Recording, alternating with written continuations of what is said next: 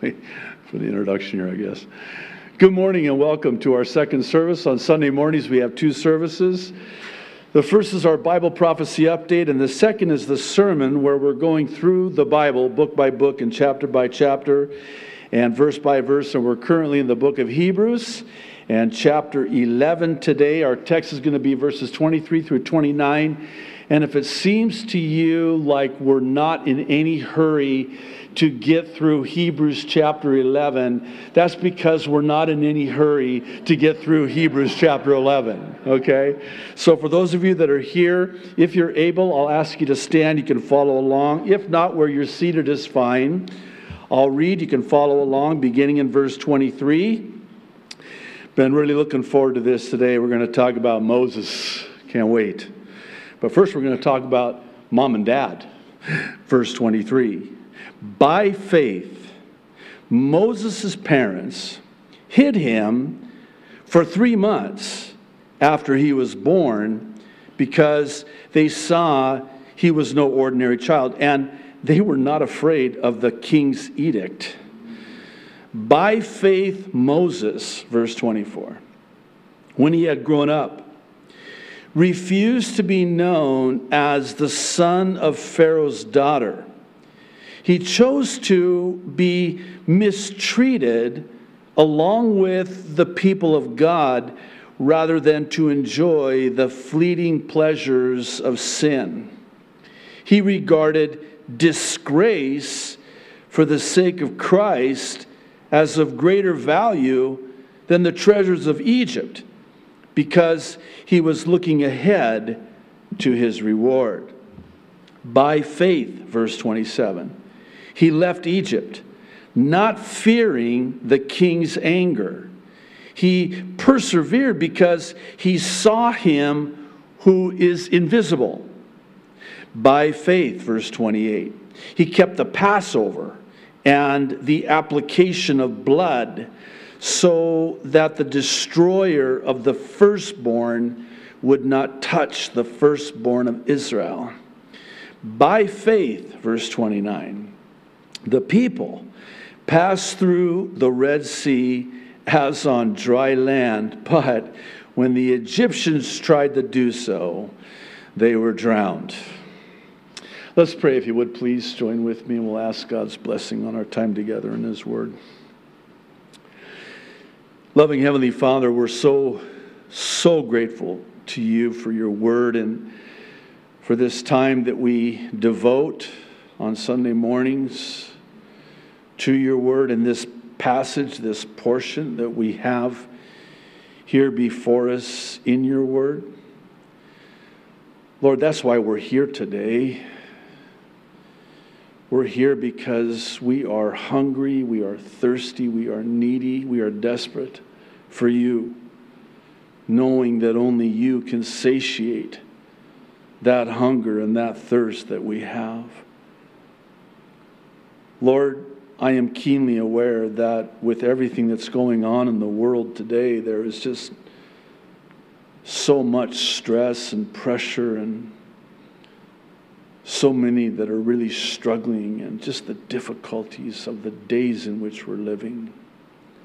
But you, O Lord, you are our sanctuary. You are our rest. You are our shield. Your word is a shield. And so, Lord, we've come to this place today because we want for you to minister to us as only you can. So, Lord, would you speak into our lives in and through your word, we pray. In Jesus' name, amen and amen. You can be seated. Thank you. So, I want to talk with you today about the choice that every single one of us face seemingly on a daily basis, sometimes 1,000 times a day, when it comes to choosing faith over fear. And this because the writer of Hebrews focuses the reader's attention on Moses, and the common denominator is that of not only Moses, but his parents choosing to trust God, to have faith and not be full of fear. Because the truth be made known, you cannot be full of fear and full of faith at the same time. It's one or the other, either or. I'm either going to be filled with fear or I'm going to be filled with faith. And here's the thing, and I think it's going to become abundantly clear as we get into the text today. The choice is ours. The choice is ours. And we're faced with said choice all the time. Are we going to choose to trust God in this situation? Or are we going to give in to fear? The fear of man, which is a trap. The fear of man. Or are we going to trust God and by faith believe God at His word? No matter what's happening. No matter what's going on around us. We have before us 5 accounts. I'm going to call them by faith accounts. 5 faith facts. Oh, I like that one better. These are 5 facts about faith. By faith. This is what they did. And this is why the writer of Hebrews is inspired by the Holy Spirit to record these 5 by faiths. By faith. By faith. By faith. Not fearing. Because when you look at what they did in the situation they were in, they had that choice to make. Do we give in to and fall prey to fear, or do we just trust God by faith?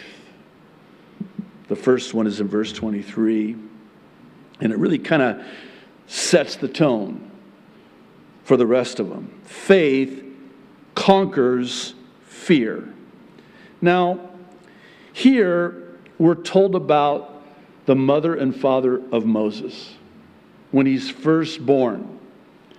And you know the account, when Pharaoh catches wind of this, he is now threatened by the numbers of the Hebrews, fearing them, which, by the way, let me parenthetically say, maybe somebody needs to hear this today. The enemy is more afraid of us than we should ever be of him. But see, he doesn't want us to know that. So he tries to give us a spirit of fear, but God's not giving us a spirit of fear. But he tries to deceive us into believing that we're to be afraid. Not mom and dad, not here. See, the edict had been issued, and they were to take every single one of these male Hebrew baby boys. That's a redundancy, males or boys. Okay. Well, you don't know anymore these days, but maybe it's good I reiterated that. It's been a long week. Just bear with me. All of the Hebrew boys were to be cast into the Nile to their certain death.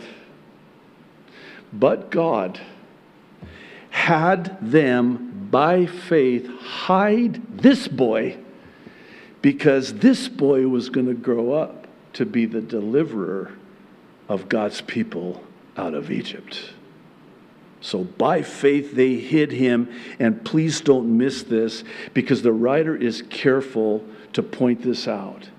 They hid him not fearing Pharaoh, not fearing the edict.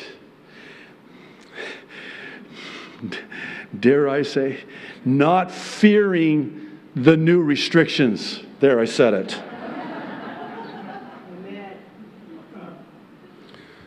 If you fear man, you won't fear God.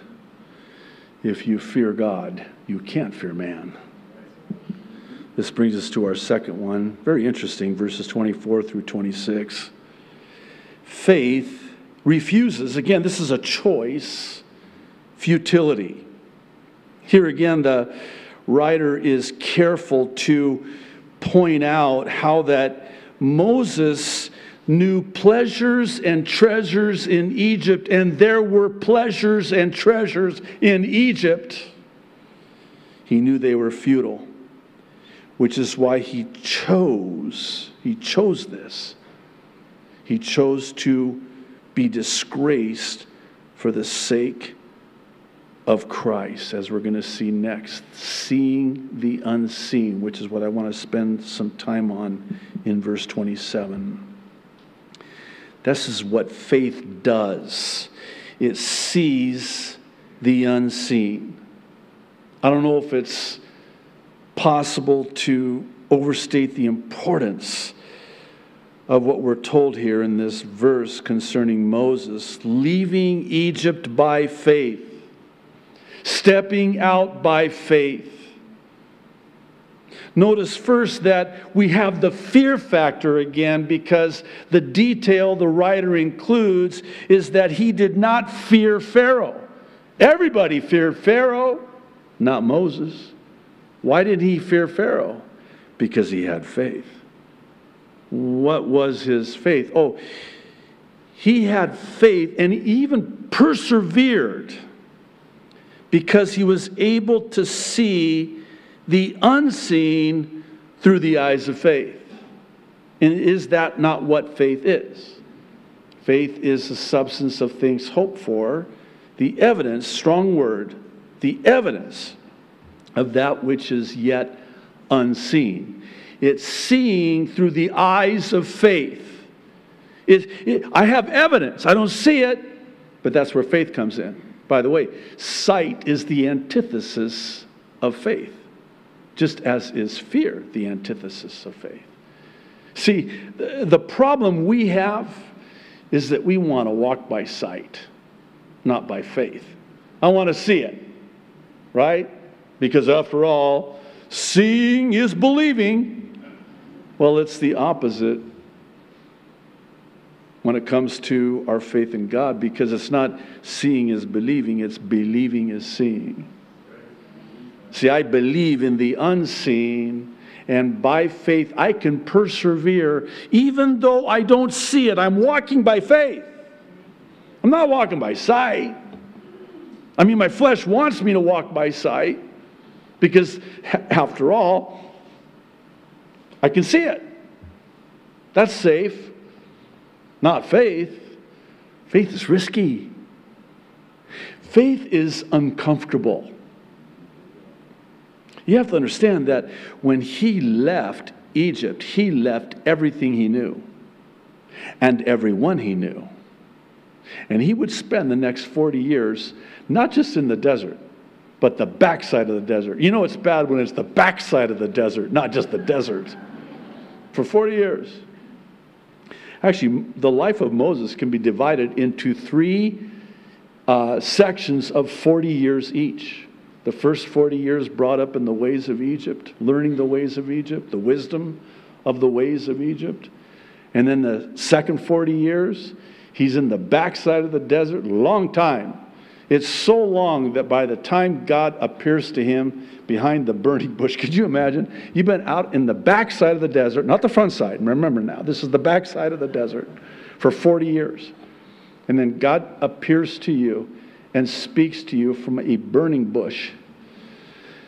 And you haven't, for 40 years, all you've been talking to are sheep, probably, yeah.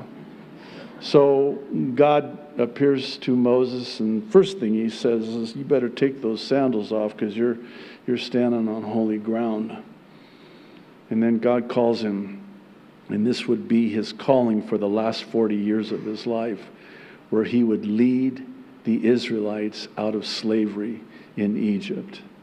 And it's kind of interesting, and there's debate amongst Bible commentators, but of course I always see the humor in it. When God calls him, like everyone else before him and after him, he argues with God about the calling that God has on his life. You know, like, God, you've pulled the wrong file. I'm not your man. I've been here for 40 long years, you know.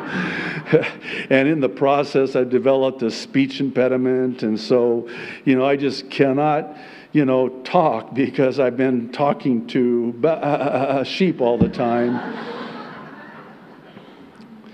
And he tries to get out of it. And he's not alone. He's in good company. So did everybody else. So God says, no, you're not getting out of it. In fact, if you've got a problem with this, then just have Aaron speak. And that's why throughout the Old Testament, you'll always read these words. And God commanded Moses to have Aaron speak to the people. So I don't know what happened. I mean, maybe he just couldn't actually talk very well. Maybe it was a speech impediment. Don't know. But for 40 years, he would be on the backside of the desert, leaving all of the treasures, all of the pleasures, all of the comforts. I mean, fast internet speeds. Just thought I'd throw that in. Bring it closer to home for us. And by faith, he would leave. And he would go into the unknown and persevere because he would see the unseen. This is faith. This is what faith does. This is what faith looks like. We say it like this, don't we?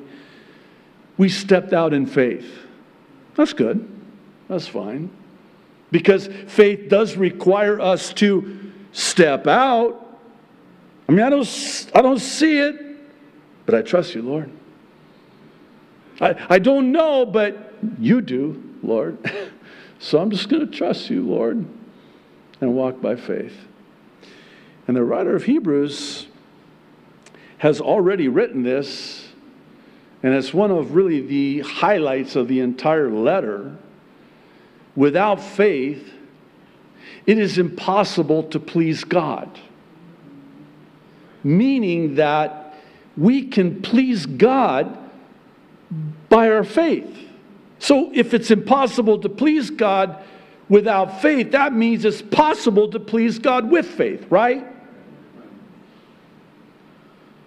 I'm always struck by the accounts in the Gospels where it was like Jesus would stop everything and take note of someone who had faith or the lack thereof. I think about when he went to his hometown where he grew up, Nazareth, where my grandmother was from, born and raised in Nazareth.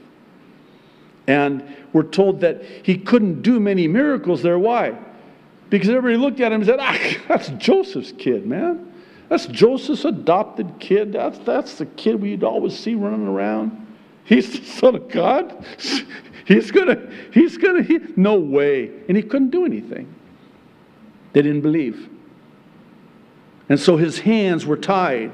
And don't we do that? We tie the hands of God's blessings in our lives with the ropes of our unbelief. I think of that man who said to Jesus, man, this guy, can't wait to meet him. He's going to be in heaven, you know. He says to Jesus, I believe, but help my unbelief. Oh, that's me. That's me. Help my unbelief. I believe, but help my unbelief. Lord, I do have faith, but help my unbelief because I am so prone to not believe by faith, not trust you by faith, not step out by faith, because my flesh wants to play it safe. My flesh chafes at the notion of faith. My flesh chafes at the notion of trusting God when I don't see it. No, faith is seeing the unseen through that lens. This brings us to verse 28 and our fourth one, which really ties in together. And I know this sounds like a firm grasp of the obvious, but faith trusts God. Now, kind of picture the scene here with me, because it's the account of when in the Exodus, that 10th plague, God says to take a lamb and inspect that lamb for 4 days to make sure that it's without blemish. And then at the exact time on the 4th day, you're to take that innocent lamb and you're to slay that lamb, and you're to take a hyssop branch, and you're to dip it into the blood of that lamb, and you're to put it on the doorposts of your house. By the way, we've talked about this often, in the shape of a cross. At the top, and there was a basin at the bottom, at the left, at the right. So that when the angel of death came, and it did, it would pass over that house because it had the blood of the Lamb.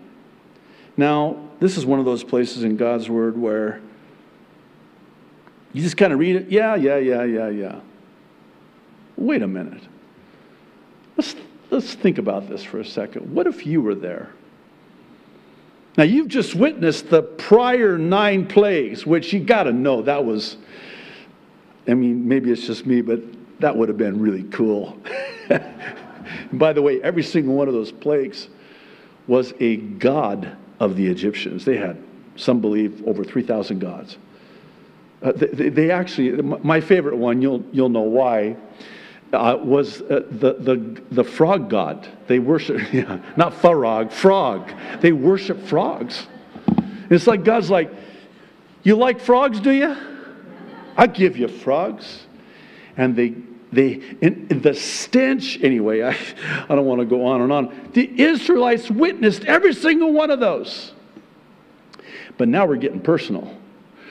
We're not dealing with locusts and the Nile turning to blood or the frogs and all of those things. Now we're talking about my firstborn son. That's on a whole different level.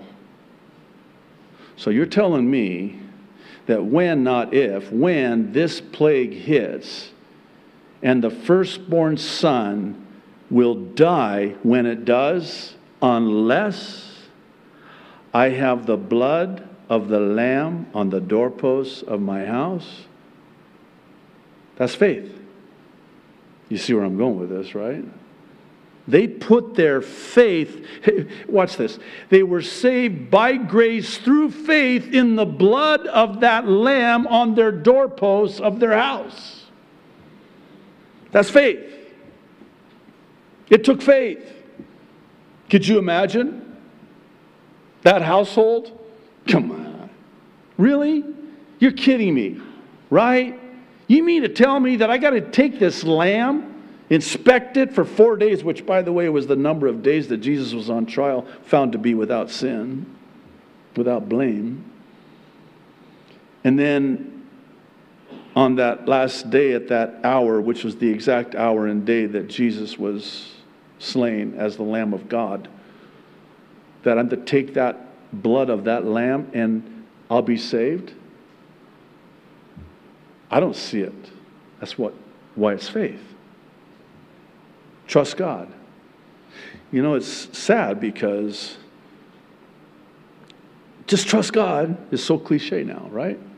Just trust the Lord. Oh, just trust the Lord. Just trust. Don't you hate it when somebody says that to you? Like, I didn't know that. Oh, hey, JD, just trust the Lord. Okay. Do you know what it means to trust the Lord? You're trusting the Lord with your life. Let me illustrate it this way. Think of it like this. Okay, we put our faith in the Lord. We're trusting in the Lord for our salvation. Okay? In other words, we're trusting that on that day when the trumpet sounds and the dead in Christ rise first, and we who are alive and remain will be caught up in the rapture to meet the Lord in the air. We're trusting the Lord for that, to live forever, for all eternity with the Lord. We're trusting the Lord for that. And we're not trusting the Lord for this month's rent. I don't mean to be snarky, but think about that. I'm trusting God for that? I believe by faith that's going to happen. But I can't trust God for this. But I'm trusting God for that.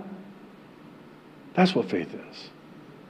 Faith trusts God, this would have required faith on their part, and it would be that which they would be saved because of. Okay, we're going to trust the Lord.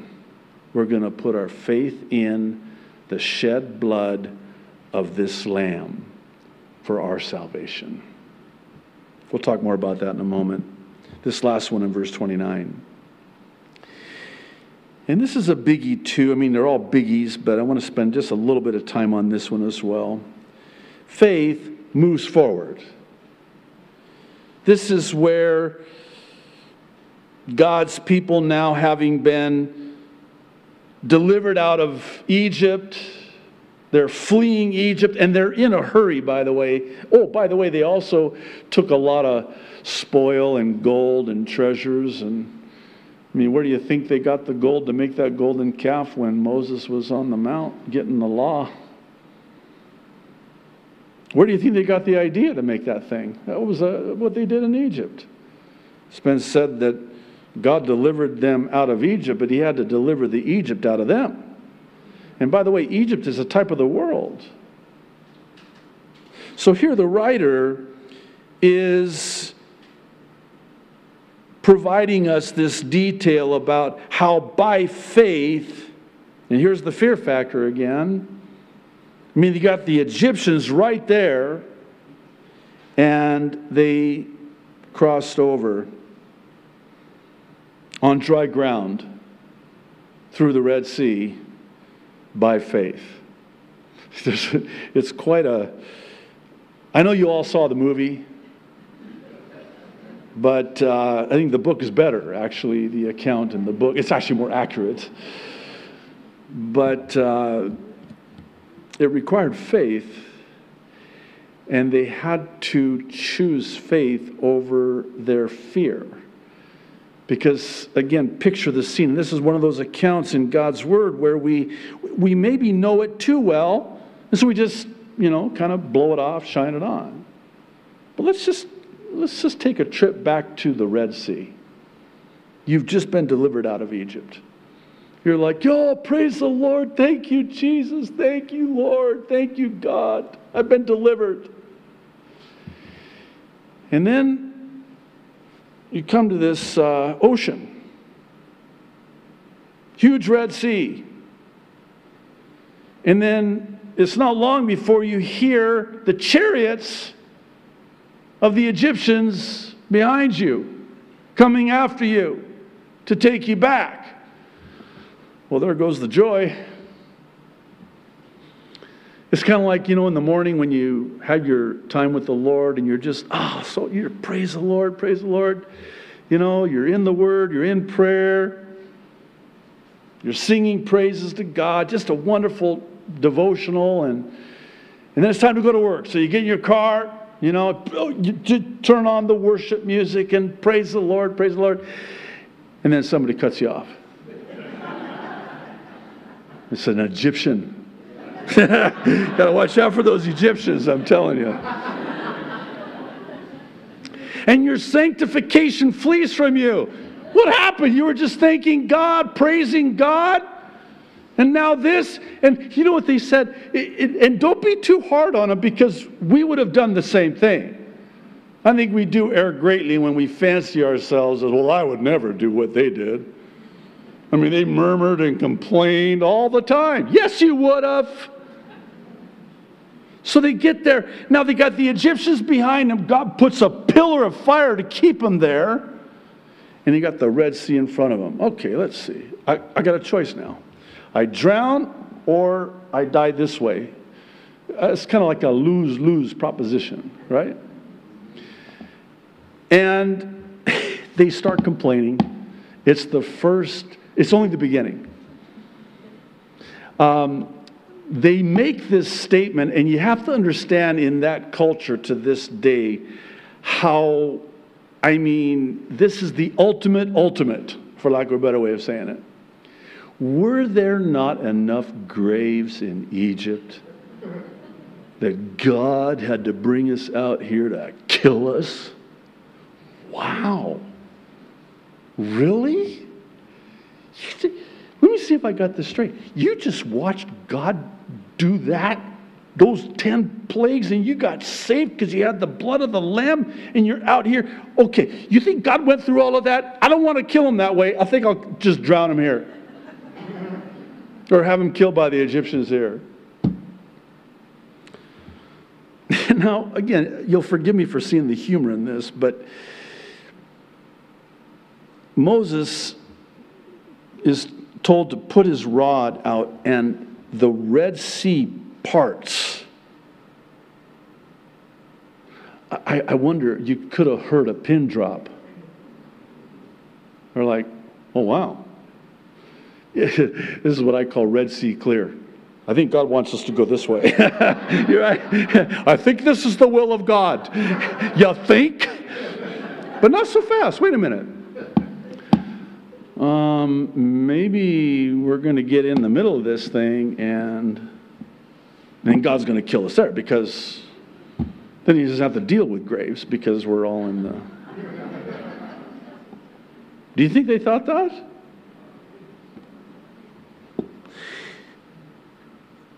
I would suggest that they did, otherwise the writer of Hebrews would not have included this by faith account in this chapter.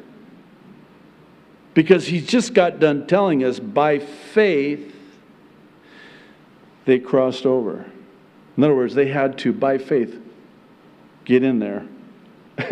I wonder, again, I know you saw the movie. It was really the waves. By the way, I might as well share this. Why not? My sister works at Paramount Movie Studios, where they filmed the Ten Commandments.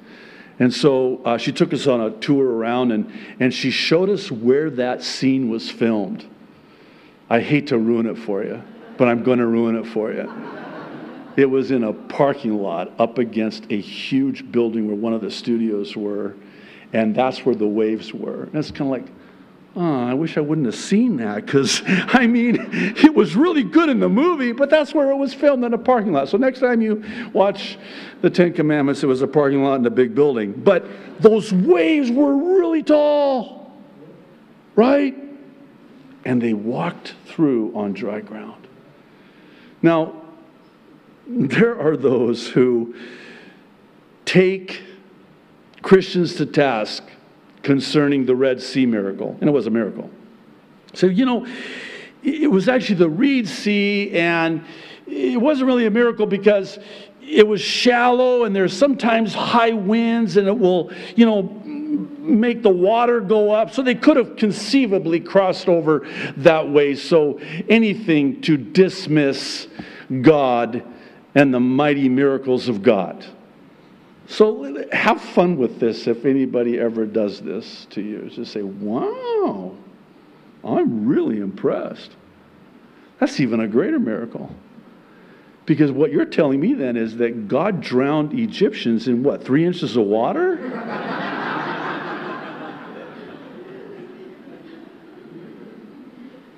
Okay, here's where I'm going with this, or at least trying to go with this.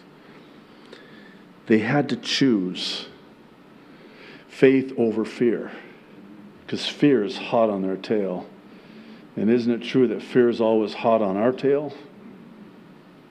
Faith moves forward. Faith moves forward and trusts God. And by the way, faith also trusts God for the miracle. That's a miracle, right? Are we good? That's a miracle. When was the last time? I just want to ask this in love, and the Lord knows my heart. Again, I don't mean to be snarky, and I speak of myself when I say this.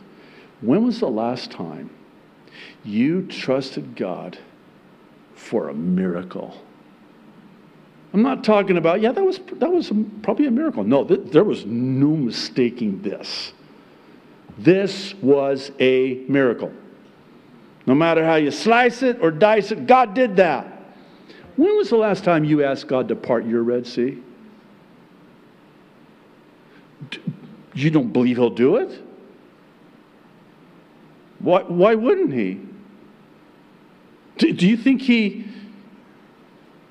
there weren't enough graves in your Egypt? He's brought you to this point to kill you?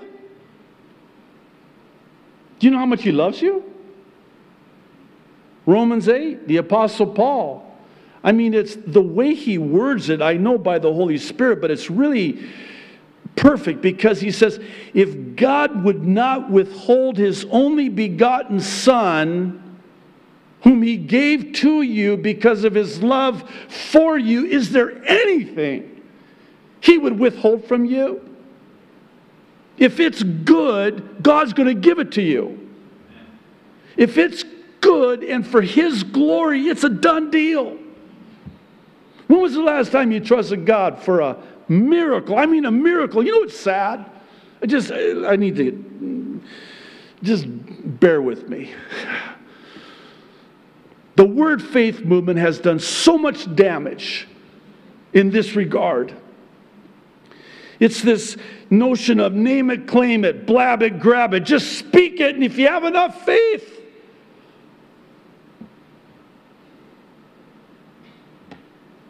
I think it borders on blasphemy personally.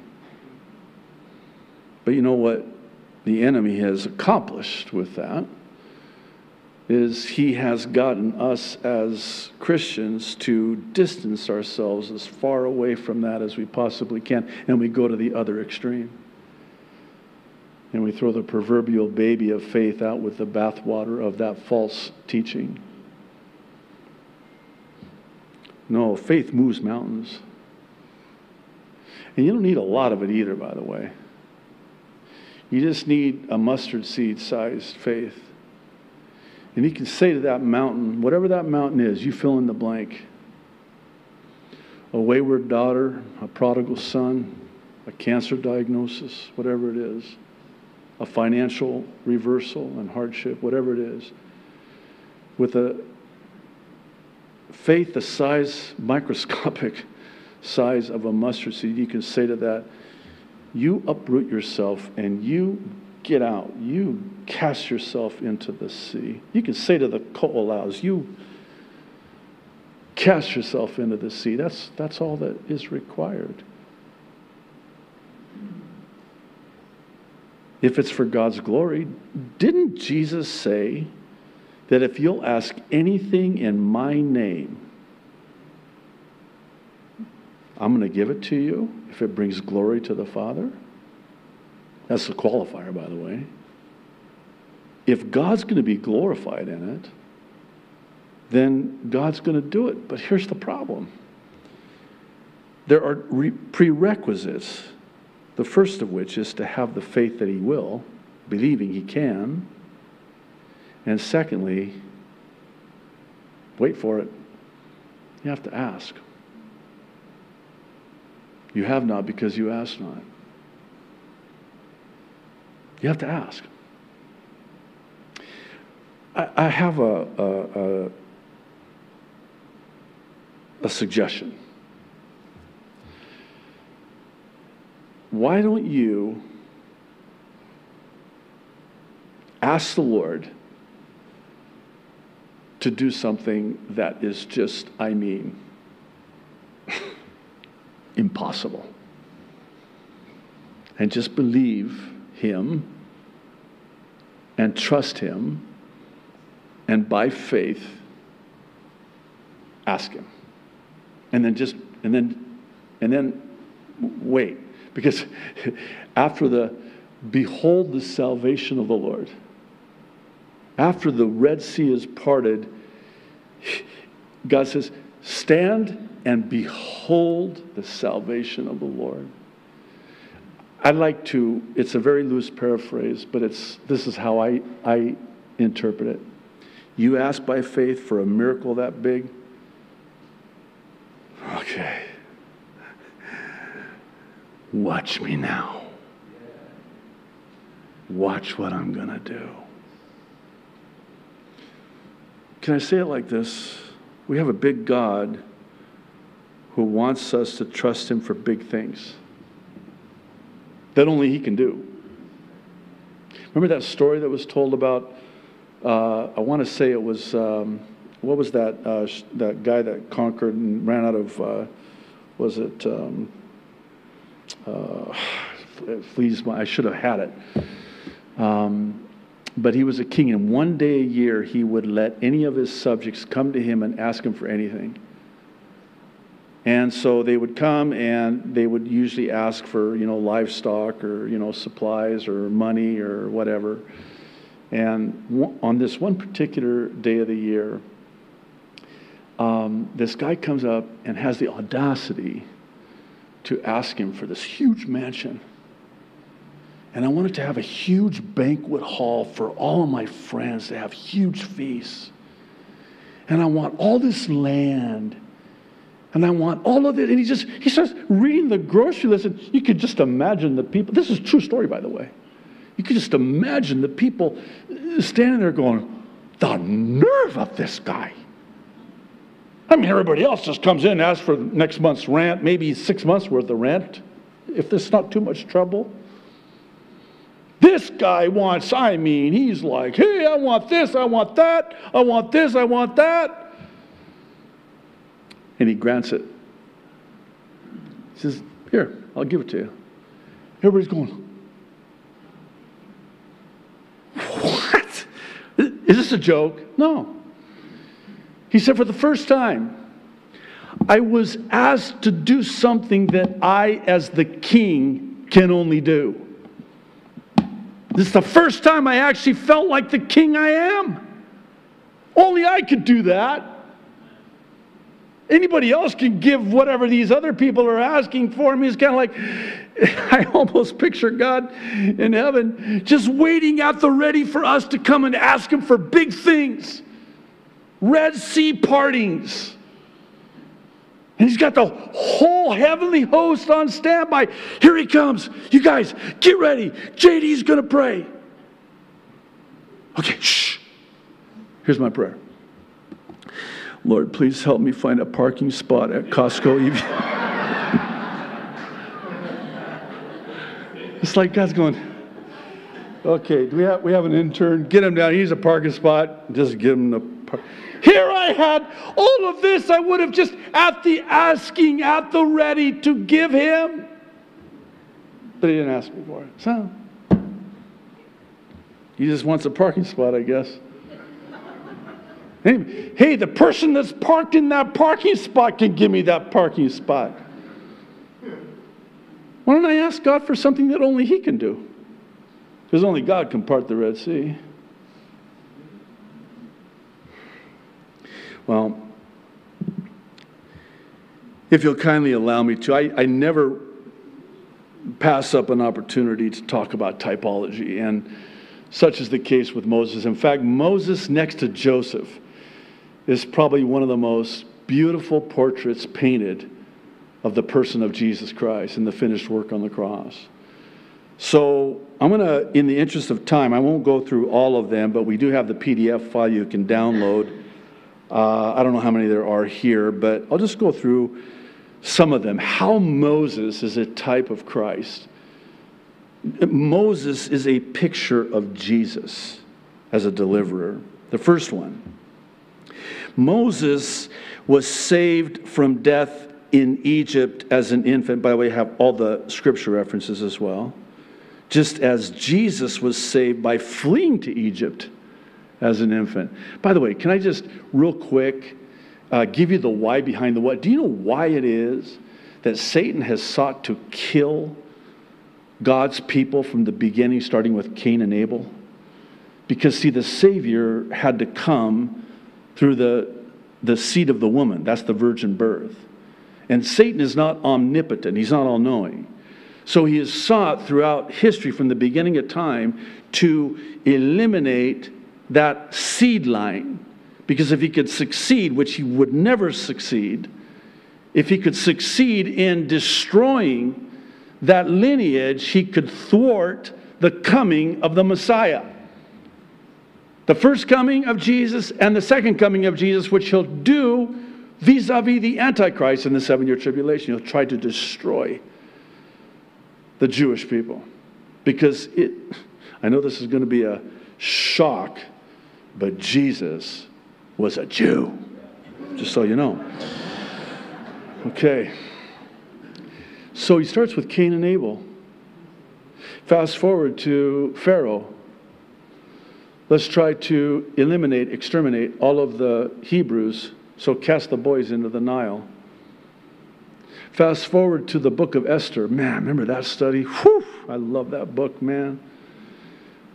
An antichrist type by the name of Haman, who gets the king to issue an edict to kill all of the Hebrews.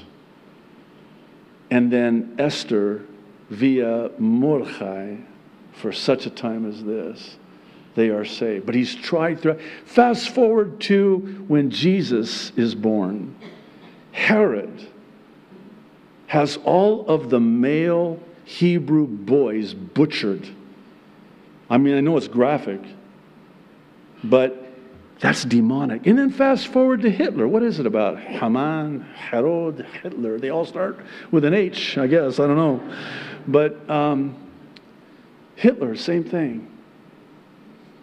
Because if you can exterminate the Jewish people, then Jesus can't come back, because at the end of the book of Revelation, the Jews will call for him to come. Look upon him whom they pierced. And that's the second coming, when we come with him, 10,000 by his side. Moses became a prince of Egypt. Jesus is the Prince of Peace. Moses went from being a prince to a pauper. Jesus went from being God to being man, fully God, fully man. Moses was rejected by his people. Jesus was rejected by Israel.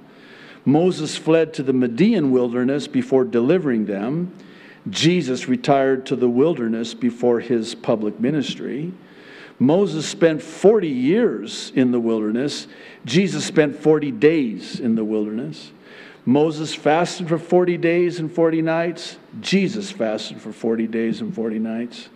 Moses delivered Israel from slavery in Egypt.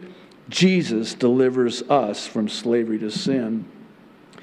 This one's interesting. Moses delayed his coming down from the mount.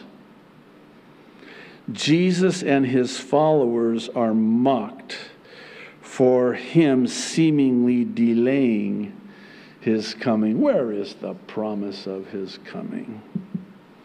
Moses gave the law from a mountain. Jesus gave the new law, the new covenant, from a mountain. Moses parted the Red Sea. Jesus calmed the Sea of Galilee. With Moses, the people turned back again in their hearts. With Jesus, we're told, many went back and walked with him no more. Moses, lastly, freed them through a lamb whose blood was shed, a lamb without blemish, the Passover lamb, which Jesus fulfills as the Lamb of God and frees us through his own blood as the Lamb, the Passover Lamb. This is why I know God's word is true. You think man could have come up with this? Come on. Why don't you stand? We'll have the worship team come up and close us in song, and I'll close us in prayer. But before we do, I just want to say to anyone that might be here or watching online, I've been very open about my own struggles with anxiety and worry and fear, and I am walking in victory. I want you to know that by the grace of God. It's one of those things where you could say of it, it's easier said than done, right? Easier said than done. Because life hits, and life's getting really hard, obviously, right? But if there was ever a time to trust the Lord, that time is now. Things are more difficult now than they ever have been before. So that means that we need to trust the Lord like we have never trusted the Lord before. Let's pray. Father in heaven, I thank you so much for, again, your word. And really, it's how faith comes. Faith comes by hearing, and hearing your word, Lord. It fills us with faith. It feeds us. It nourishes us. It builds us up. and strengthens us. Lord, I pray for anyone who's discouraged and really struggling, maybe given over to fear and despair.